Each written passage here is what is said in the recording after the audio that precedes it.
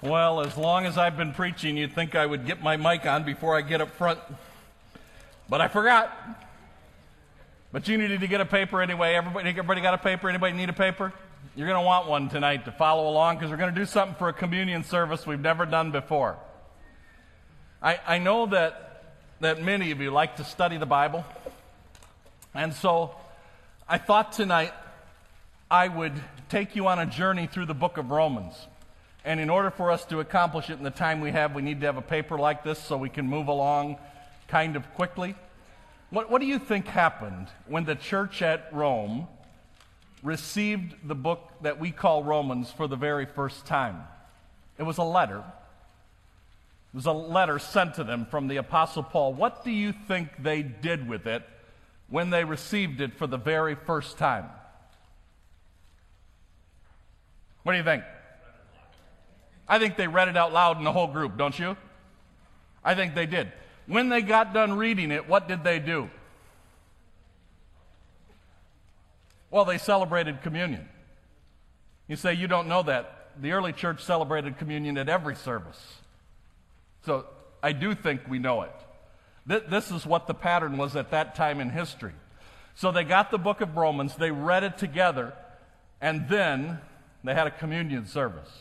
Well, that's basically what we're going to do too, except we're not going to read the whole book, but I'm going to walk you down through it in the hopes that some of you who like to study the Bible might use it later on and read through the book of Romans yourself and just be able to track kind of what the Apostle Paul was trying to do as he wrote this book. Okay, here we go. Romans chapter 1. The theme of Romans chapter 1 is that the Gentiles, the unchurched people, the unchurched, are sinners. That's how he starts this book. You know that he starts it with the verse, I'm not ashamed of the gospel because it's the power of God for the salvation of everyone who believes, for the Jew first and also to the Greek. But in chapter 1, he's trying to help them understand that the unchurched people are sinners. So he says this in Romans chapter 1, verse 18, the wrath of God is being revealed from heaven against all the godlessness and wickedness of men who suppress the truth by their wickedness. Since what may be known about God is plain to them because God's made it plain to them, for since the creation of the world, God's invisible qualities, his eternal power and divine nature have been clearly seen, being understood from what has been made, so that men are without excuse. For although they knew God, they neither glorified him as God nor gave thanks to him, but their thinking became futile and their foolish hearts were darkened. Although they claimed to be wise, they became fools, and they exchanged the glory of the immortal God for images made to look like mortal men and birds and animals and reptiles. He's talking about the unchurched people. Now, when he ends this chapter, he describes how they live. It's very descriptive for the day and age in which we live. He says, they have become filled with every kind of wickedness, evil, greed, and depravity. They are full of envy, murder, strife, deceit, and malice. They are gossips, slanderers, God-haters, insolent, arrogant, and boastful. They invent ways of doing evil. They disobey their parents. They are senseless, faithless, heartless, ruthless. Although they know God's righteous decree that those who do such things deserve death, they not only continue to do those very things, but also approve of those who practice them. That's where he starts this book. That the people living outside, not in the church, they're sinners. In chapter 2, he says the Jews, that is, religious people, are also sinners. So in chapter 2, verse 1, you therefore have no excuse, you who pass judgment on someone else. It says it's easy to sit inside the church and cast judgment on people outside the church. He said, you have no excuse, for at whatever point you judge the other, you're condemning yourself, because you who pass judgment do the same things. He says, yes, the people in the outside who do not know God at all, they're sinners. And he says, hey, the Jews, the religious people, the people inside the church, they're also sinners. So he says in verse number 9, let me find it here.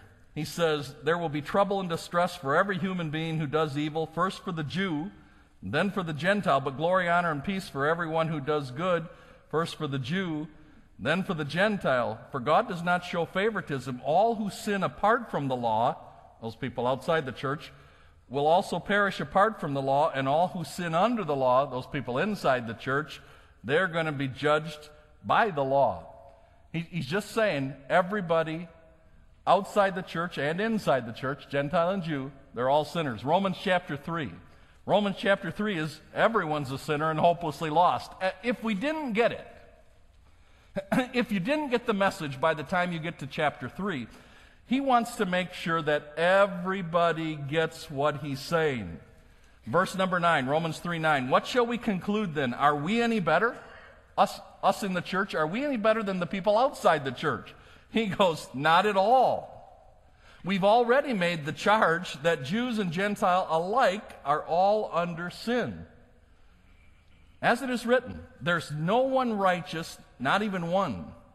There's no one who understands, no one who seeks God. All have turned away. They've together become worthless. There is no one who does good, inside or outside the church. Who's he talking about? Everybody. He's talking about everybody. He says everyone's a sinner and hopelessly lost. In fact, he says it's worse than we ever dreamed it. We're worse off in God's sight than we ever dreamed. Because I think almost every person in this room would say of unsaved people, there's lots of unsaved people who are good people. Don't we say that? Well, he says there aren't. He says, in fact, there's none that doeth, not even, none that doeth good, not even one. He says it's far worse than we would ever dream it is. We're all sinners, every last one of us, inside the church, outside the church, and hopelessly lost. We can't do anything good to earn God's favor. Chapter 4. God's solution to our sin problem. God's solution to our sin problem is not keeping the law, but a blood sacrifice received by faith as demonstrated by Abraham. When you get to chapter 4, it's like it seems a little out of place. But what he's saying is that God has a solution to the sin problem, and it's not in keeping the law.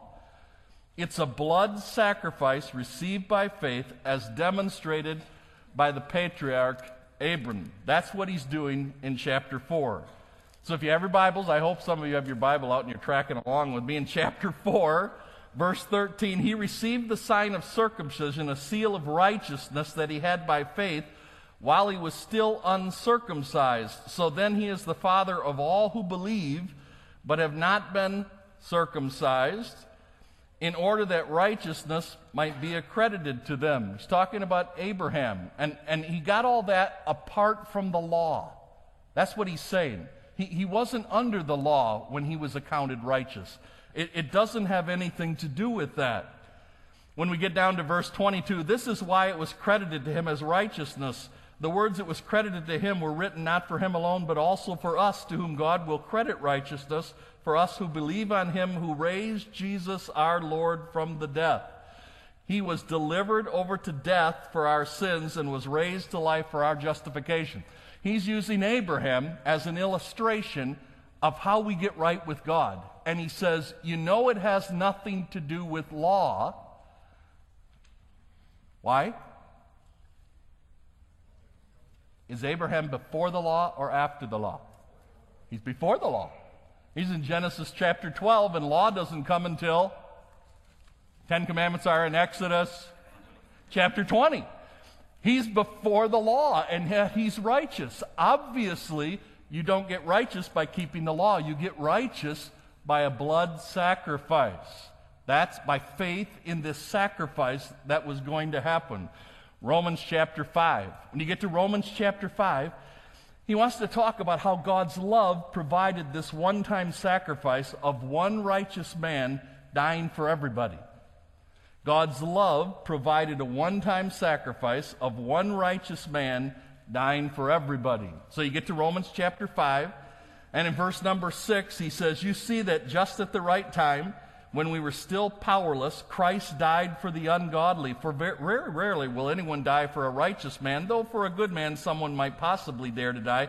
But God demonstrated his love for us in this, that while we were still sinners, Jesus Christ died for us. Now, he makes it really clear when you get to the end of this passage, when you get down to verse 18, consequently, just as the result of one trespass was condemnation for all men, so the result of one act of righteousness was justification that brings life for all men. For just as the disobedience of the one man, the many were made sinners. Who's the one man who sinned? Adam. Just when Adam sinned, everybody that was going to come from Adam was born a sinner. We didn't get a choice in the matter. Adam sinned, and all of his children, all of them down through all the years, were all born sinners. He says in verse 19, just as through the disobedience of one man the many were made sinners, so also through the obedience of the one man. Who's that? That's Jesus Christ. You say it doesn't matter that Jesus was obedient during his life. Yes, it does. Yes, it does. He has to have obedience in his life so that he could be the perfect sacrifice. There has to be obedience. So the obedience of the one man, the many will be made righteous. And he's just saying, hey, God loves us, and he loved us enough that Jesus came to be the one person who would stand in our place.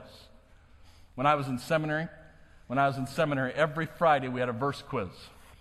Every Friday. When I was taking theology classes, every Friday there was a verse quiz, and he would give us 5 or 6 verses, and we had to learn them. And then usually he'd just have us write one of them. And then you got your grade based on that one verse. Every once in a while, he would say, at the start of the class, we had our verse memorization test right off the beginning, he would say, is there a David who would like to slay Goliath? Kind of a weird guy. But anyway, he would say, is there a David who wants to slay Goliath today? And we all knew what that meant. Was there any guy in the room who wanted to stand up, and he would just give him one verse, and if he got it right, everybody in the room got 100? Of course, if he didn't, we didn't. I never did that one time. I was in that class semester after semester. I never did that once. How many of you would have never done it? You'd have never, ever done that. No way. But there was always some nitwit who would do it. There's always some guy who would stand up. Usually they got it right, because if they didn't, we all had something to say to them afterwards, because we all got a bad grade too. This is Jesus Christ. He says, I'll be the guy. I'll stand up, and I'll take it. That's Romans chapter 5. Well, when we get to Romans chapter 6, he says, now for all those people who get saved through faith, they must not continue in sin. They need to change. He talks about the fact that we're all sinners and we need a Savior who dies in our place, and that's Jesus Christ, and we have to take that gift by faith. I think most of us in this room know that. When you get to Romans chapter 6, the game changes. Here's how it starts. What shall we say then? Shall we go on sinning so that grace may abound? By no means. We who died to sin, how can we live any longer in it? He says, hey, listen. Once you put your faith in Jesus Christ, you can't go on sinning as if sin doesn't matter, because sin sent Jesus Christ to the cross, right? You say, well, when we sin, doesn't that give God more chances to forgive us? No, that's slick, but that doesn't work. Nope, no excuse now. He says every person who puts their faith in Jesus Christ needs to change. Their lives need to radically change. Now, if we died with Christ, we believe we'll also live with him. For we know that since Christ was raised from the dead, he cannot die again. Death no longer has master over him. He says, in the same way, count yourselves dead to sin. He says, hey, Jesus Christ died and he was taking care of sin, and it's like we have to die to sin too. So he makes it very clear now we have to change. Now he wants to talk about the change. So we go to Romans chapter 7. In Romans chapter 7, he says the change doesn't occur by keeping the rules of the law. You could think that. You could think this. You could think, well, we don't get righteous by keeping the law. Abraham certainly didn't. He lived before the law. We don't become righteous by keeping the law. We get righteous by Jesus Christ taking care of our sins and us putting our faith in him. But after we're saved, maybe we get righteous by keeping the law. He goes, nope. That's not how it works. So Romans chapter 7 is here to say the change will not occur by keeping the rules of the law. So in verse 5 he says, for since we were controlled by the sinful nature, the sinful passions aroused by the law were at work in our bodies so that it bore fruit for death. But now, by dying to what once bound us, we've been released from the law so that we serve in a new way of the Spirit, not the old way of the written code. He says that this pleasing God thing, it's not about keeping all the rules of the Old Testament law. It's not about that. It's a new relationship where we're trying to live our lives to please God. Yes, we follow what the Bible says, but we follow it because we've been saved, because we've been made righteous. The change doesn't come by just doing the rules. It's not how it works. Well, then how does it work? Well, that's Romans 8. The change requires the work of the Holy Spirit. We have to have God help us to do this. So we need the Holy Spirit. So he says in chapter 8, 5-9, he says, those who live according to the sinful nature have their minds set on what that nature desires, but those who live in accordance with the Spirit have their minds set on what the Spirit desires. The mind of sinful man is death, but the mind controlled by the Spirit is life and peace. The sinful mind is hostile to God. It does not submit to God's law, nor can it do so. Those controlled by the sinful nature cannot please God. You, however, are not controlled by the sinful nature, but by the Spirit, if the Spirit of God lives in you. Here's what happened when we got saved. Happened for every person. One of the neat things about salvation is it's so unifying. It's such a unifying thing. Everybody in this room's the same. I think we're not the same. We're the same. Some of you lived in the world. You were an unchurched person, and then you got saved. Some of you grew up and you had Christian parents, and you've always been in the church. How many of you just were basically always in the church? Okay, hands down. How many of you weren't in the church when you were a kid? Let me see your hands. Yeah, see?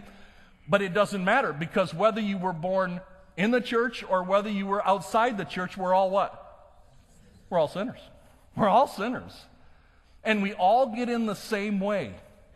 We don't get in. I don't get in because my dad's a pastor. I don't get in for that. That doesn't make me any closer to God. Why? Because we're all sinners. Well, then we all get saved the same way. We all get saved by putting our faith in the one sacrifice. There's one sacrifice for sins. That's Jesus Christ on the cross. It's the only way in the door. Every person in this room, if you're saved, you got in the same door. Nobody got in a different way. Then, once we're in, he does another thing. He gives us the Holy Spirit. So there are kids in this room. There are kids in this room in grade school.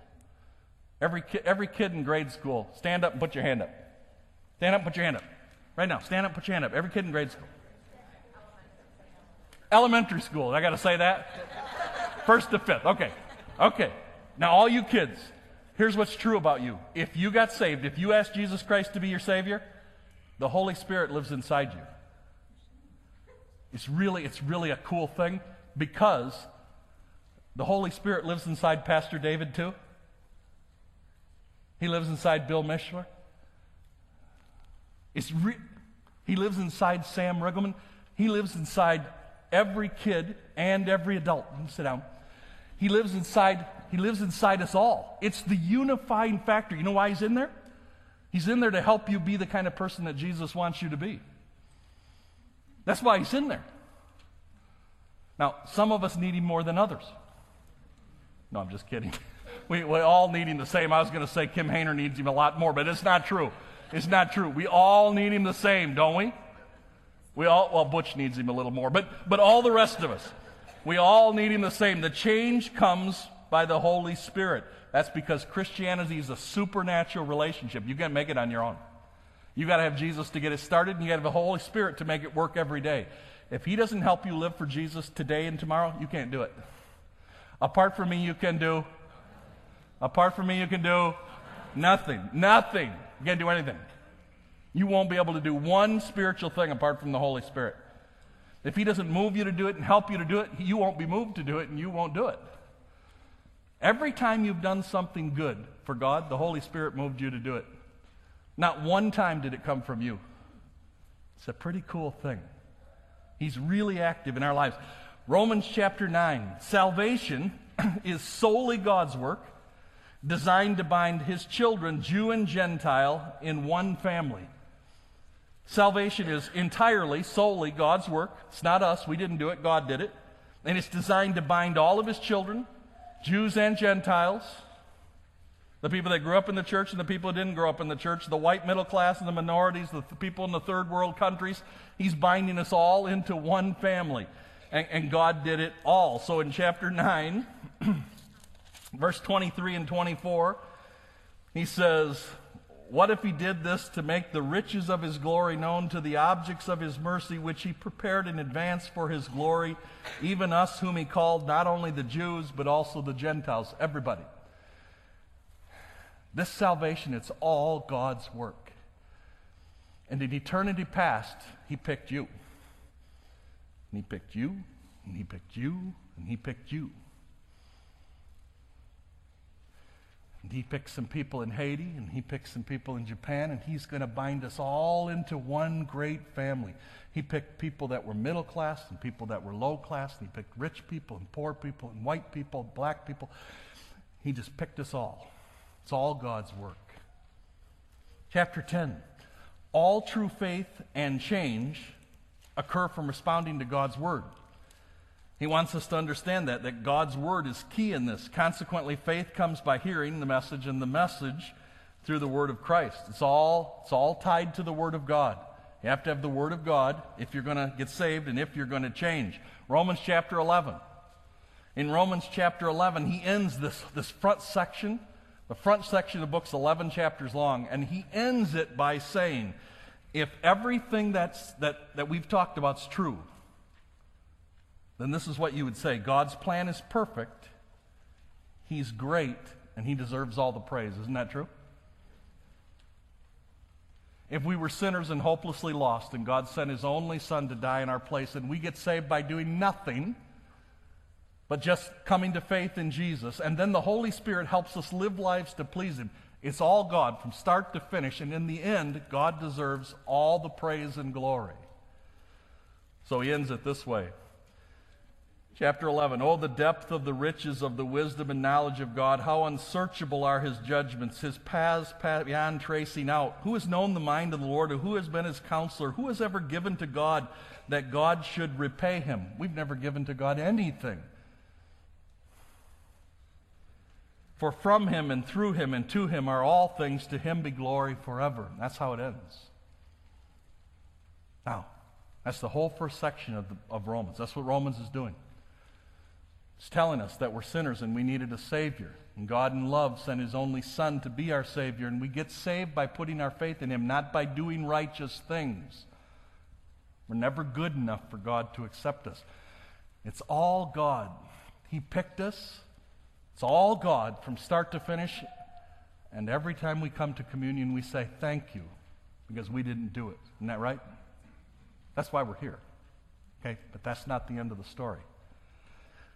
Chapter 12 to the end of the book is our response to that. I'm going to just do chapter 12. In fact, I'm only going to do chapter 12, the first couple verses. Okay? But it gives us basically what's going to happen in the rest of the book. He says in chapter 12, we should all respond to God's mercy and grace. Knowing that God did this, and it was His mercy. We didn't deserve it. It was just grace. It was undeserved. Knowing that's true, we should respond. So he says this, "Therefore I urge you, brothers, in view of God's mercy, in light of everything I've said, in light of the fact that God saved you when you were a sinner, whether you were inside the church or outside the church, God did this work in your life. You didn't do anything. It was all God. His Son, His sacrifice, His grace, His mercy. In light of that, He says we need to do three things. Here we go. Number one, I urge you then to offer your bodies as living sacrifices, holy and pleasing to God. This is your spiritual act of worship. Number one there, total submission to Jesus. He says, offer your life as a living sacrifice. Every person tonight, when we're having communion, you're supposed to be saying to God, here I am again. Here I am again. Here's my life. I know what you did for me, and I'm going to give you everything that I am. It's not enough to sit in communion and say thank you. That's not enough. He says, I urge you to offer, present it to God. Say it to God tonight. God, I just want you to know again, I'm yours. Whatever you want me to do.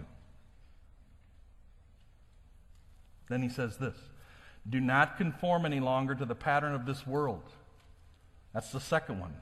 He wants us to be radically different from the world. He wants us to choose to be radically distinct from the people around us who don't know Jesus as their Savior. So we need to make a commitment to that, to Him. And I talked about this morning. It's really hard to be different. In my life, in my personal life, I thought it was most hard in middle school. I'm just telling you what I found. I thought it was most hard in middle school and high school. But it's still hard today. But that's what He's asking us to be. Different. We talk different. Sometimes we dress different. We act different. We treat our spouses differently. Treat our children differently. We do different things with our finances than the people who don't know Jesus do. He calls us to be radically distinct, and tonight we say to Him, I'm willing to follow you. I'm give you everything, even if it means I have to be different. Then the last one. And be transformed by the renewing of your mind, then you'll be able to test and approve what God's will is, His good, pleasing, and perfect will. We have to be open to a continual transformation in our mind through the Word. Part of responding to what God's done in our life is to say to God, I'm open to changing if you show me in your Word that that's what you want me to do. Nobody in this room right here, nobody's arrived yet. We haven't arrived at the end. There are people in this room older than me. You haven't made all the changes God wants you to make. Not by a long shot. This transforming process, it continues. It doesn't stop because you turn 65. What we are saying to God, what God wants us to say, what Paul urged these people to say. Therefore, I urge you, brothers, in view of God's mercy, in view of everything that God's done to you, that I talked about you for 11 chapters, in view of that, do these three things. It's interesting that he never says, be thankful. He doesn't say that. He's already done a passage of praise right before it, but he doesn't say, here's the main thing you need to do, be thankful. He doesn't say that. He says this, I urge you to offer your bodies as living sacrifices, holy and pleasing to God. This is your spiritual act of worship. He says that. Here I am, God. I know what you've done for me. I know what it calls for. And I want you to know, here I am. Everything I am and have, it's yours. He wants that. Then, do not conform any longer to the pattern of this world. Because I want you to be different than all those other people that don't know me. Then he says this, be transformed by the renewing of your mind. Let God change you by changing the way you think through His Word. Why do you need to be in the Bible? So that God can change you. Why do we need to be in the Bible? So that God can change us by the Word of God, changing the way we think. Change the way you think, change the way you live. This is what Romans is. I think they read this great book. I don't think they got it all. It's huge. So much in there. But I think they got the essence of it. Then he did this. He said, this is the kind of people we'll be. Love must be sincere. Hate what's evil. Cling to what's good. Be devoted to one another in brotherly love. Honor one another above yourselves. Never be lacking in zeal, but keep your spiritual fervor. Serve in the Lord. Be joyful in hope, patient in affliction, faithful in prayer. Share with God's people who are in need. Practice hospitality. Bless those who persecute you. Bless and do not curse. Rejoice with those who rejoice and mourn with those who mourn. Live in harmony with one another. That's some of the rest of this chapter. He's saying that his family ought to get along. He said, I've done something in all of you. You ought to be able to get along. He challenges us to do it in light of what he's done in our lives. So tonight, communion. We're saying more than thank you. We're doing more than that. We're saying something about who we are and how we respond to him. It's something like this song, page 379, once you find it. Page 379.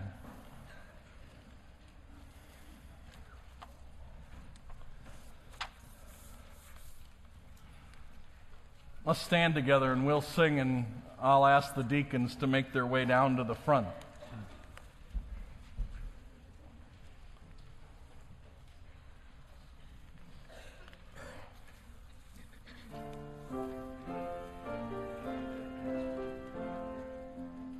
Take my life and let it be ever only all for thee. Communion is a service for God's people. It's a service for God's people because only someone who really knows Jesus Christ as their Savior and who's trying to please him as the Lord of their life understands what's happening. We're reminding ourselves again of what God's done for us. We're reminding ourselves of the first 11 chapters of Romans, everything that God's done for us. It comes as the sacrifice of that one person for us. If you're here and that matters to you, you know Jesus in a personal way, when we share these, I invite you to participate. But if you're here and you don't know Jesus, still searching maybe for truth, then I'd encourage you not to do this part of the service because God says you shouldn't. Except for the deacons, you may be seated.